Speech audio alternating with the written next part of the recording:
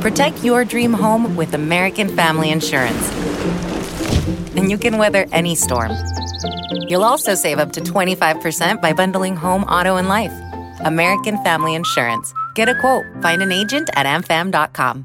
Products not available in every state. Discounts may not apply to all coverages on an auto or home policy. Discounts do not apply to life insurance policies. Visit amfam.com to learn how discounts may apply to you. American Family Mutual Insurance Company, SI, and its operating companies, American Family Life Insurance Company, 6000 American Parkway, Madison, Wisconsin.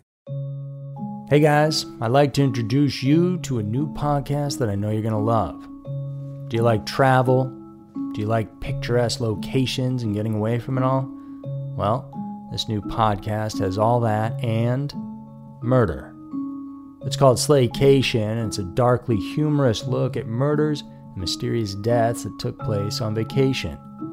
Hosted by a true crime fanatic, her comedy writer husband, and his TV producing partner, Slaycation brings a unique perspective to chilling, thrilling, and WTF stories of vacations gone horribly wrong.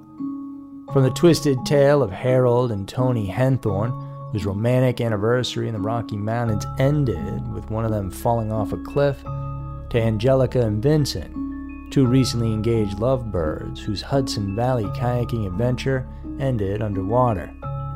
Each episode of Slaycation will have you asking, accident or murder? But it's not just the stories that'll intrigue you. It's the discussion between a longtime married couple and business partners who happen to be Emmy-nominated TV producers. Each episode of Slaycation also includes humor, takeaway and travel tips that will keep your next vacation from being your last. If you're ready to pack your body bags, Slaycation is available on all major podcast platforms. Search for Slaycation on Apple Podcasts, Spotify, or wherever you get your podcasts.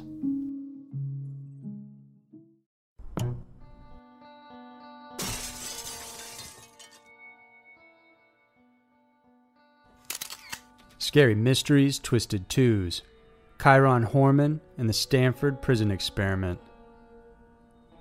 Tales of hauntings, murder, and scary mysteries. Every week, Twisted Twos dives into a pair of uniquely terrifying true stories that are worthy of a more in-depth look. For this week, we're looking at the mysterious disappearance of a young student and the shocking results from a highly controversial experiment. Get ready for Scary Mysteries, Twisted Twos. Number 1. Disappearance of Kyron Hormon. 7-year-old Kyron Hormon was getting ready to attend a school science fair on June 4th, 2010 in Portland, Oregon. The smiley young boy was taken to school by his stepmother Terry, and at around 8:45 a.m. she left as Kyron headed into class. Terry said she then went to run errands and was at the grocery store until around 10. After that, she then drove around town with her daughter in an attempt to soothe an earache.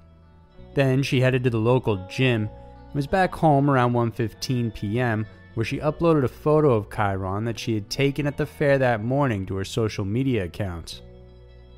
By 3 p.m., Terry, Kyron's dad Kane, and their daughter Kara went to the bus stop to meet their son. However, when the bus arrived, the driver said that the boy had never gotten on in the first place. When the bus driver called the school's secretary, she told his father Kyron never showed up for his math class and he was marked absent. Terry told the secretary she didn't have Kyron with her since she dropped him off that morning and that he was missing. The school immediately called 911, who subsequently notified the police. The search for the missing 7-year-old was soon underway. Kyron's route was traced and interviews were done, but no sign of the young boy was ever found. Suspicion, of course, fell on Terry since she was the last person to have seen him alive. During the investigation, police discovered that she had actually offered their landscaper Rodolfo a lot of money 5 months before Kyron disappeared to help her kill her husband. Police convinced the landscaper to wear a wire, but nothing came out of that investigation, so ultimately there was no arrest. By June of 2010, Kane filed for divorce, as well as a restraining order against his now ex-wife.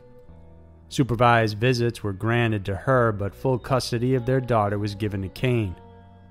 Kyron's disappearance remains an active investigation, but there's few leads that can be found. In 2012, his biological mother, Desiree Young, attempted to file a civil lawsuit against Terry, but in the end she had to withdraw the suit because it required the police file, something that she can't obtain because Kyron's case is still an active investigation. Terry Hormon is now going by the name Terry Lynn Moulton, and since the disappearance of her stepson, she has had several run-ins with the law. In 2015, she was arrested for stealing a gun from a friend but was released on bail. Then, several days before Christmas, she was again arrested for driving a stolen vehicle.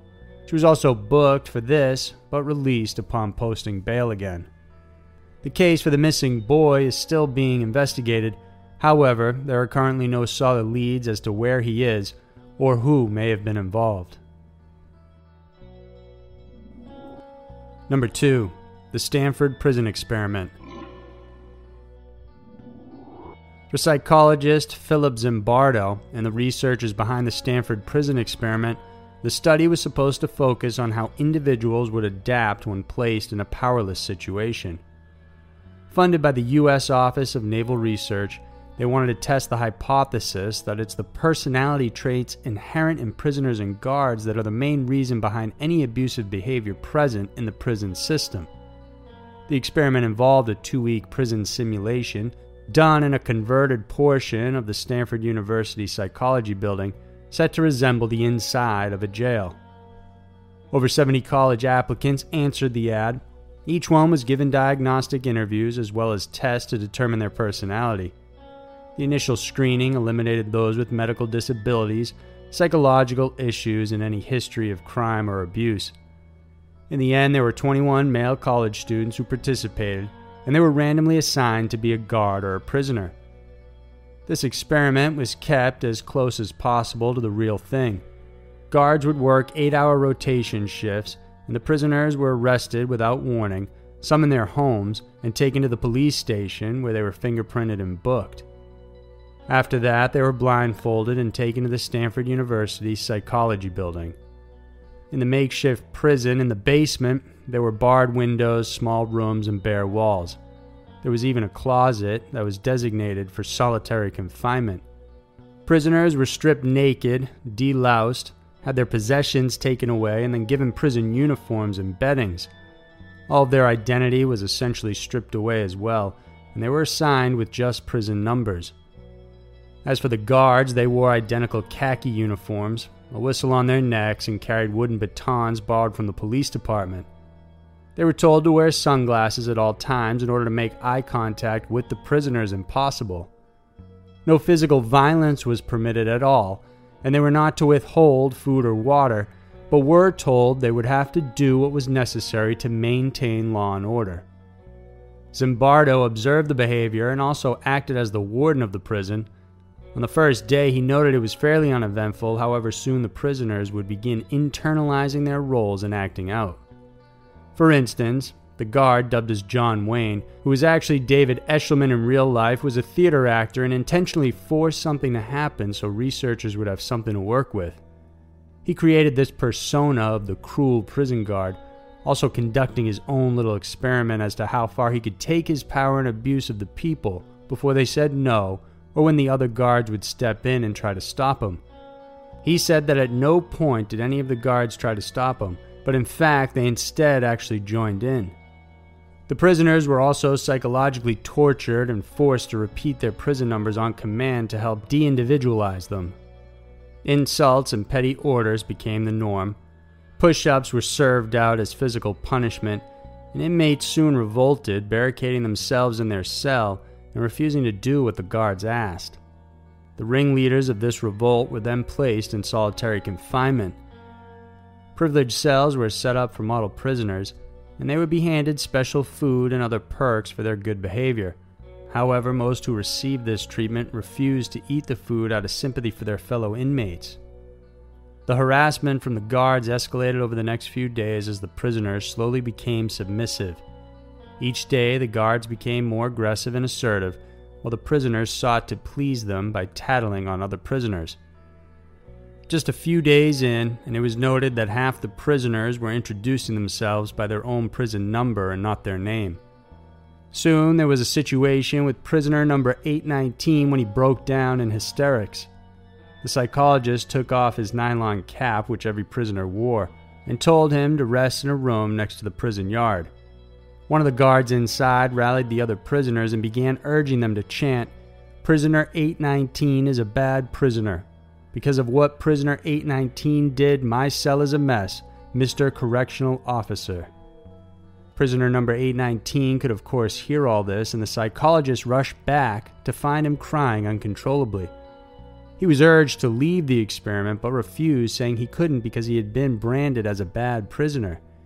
It was here that Dr. Zimbardo stepped in and told him directly that he wasn't prisoner 819, had a real name, and that he wasn't in a real prison and everything was an experiment.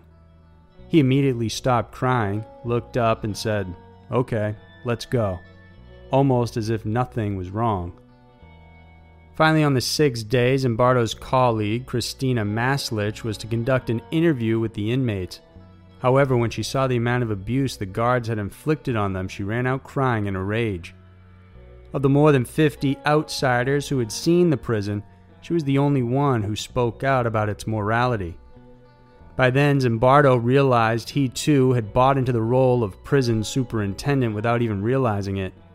He had begun walking in a different way when he was in front of the prisoners and guards. He also began thinking like a superintendent instead of a research psychologist. Dr. Zimbardo halted the experiment on the 6th day instead of letting it run for the 2 weeks intended, and noted that some of the guards were agitated that it was cut short. As a result, the experiment instead showed how people will easily accept the social roles they are expected to play. The Stanford prison experiment was filled with controversy because of the psychological trauma it inflicted on the participants. For many, this was a hallmark study, but for others, it was a step too far from ethical standards. As a result, human experiments now need to be approved by a review board, and a debriefing must be done as soon as possible to ensure no lasting effects are left with those who participate. So there were two of the most mysterious and terrifying stories around. The world can be a crazy place, and Twisted Twos is sure to show you why. If you enjoyed this video, then please remember to subscribe and check out some of our other videos we know you'll love. Thanks for watching, and I'll see you soon.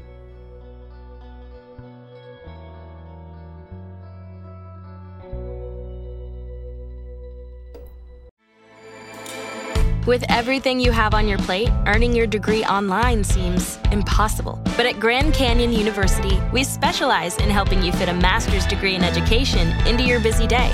Your graduation team, led by your own GCU counselor, provides you with the personal support you need to succeed. Achieve your goals with a plan and team behind you. Find your purpose at Grand Canyon University. Visit gcu.edu.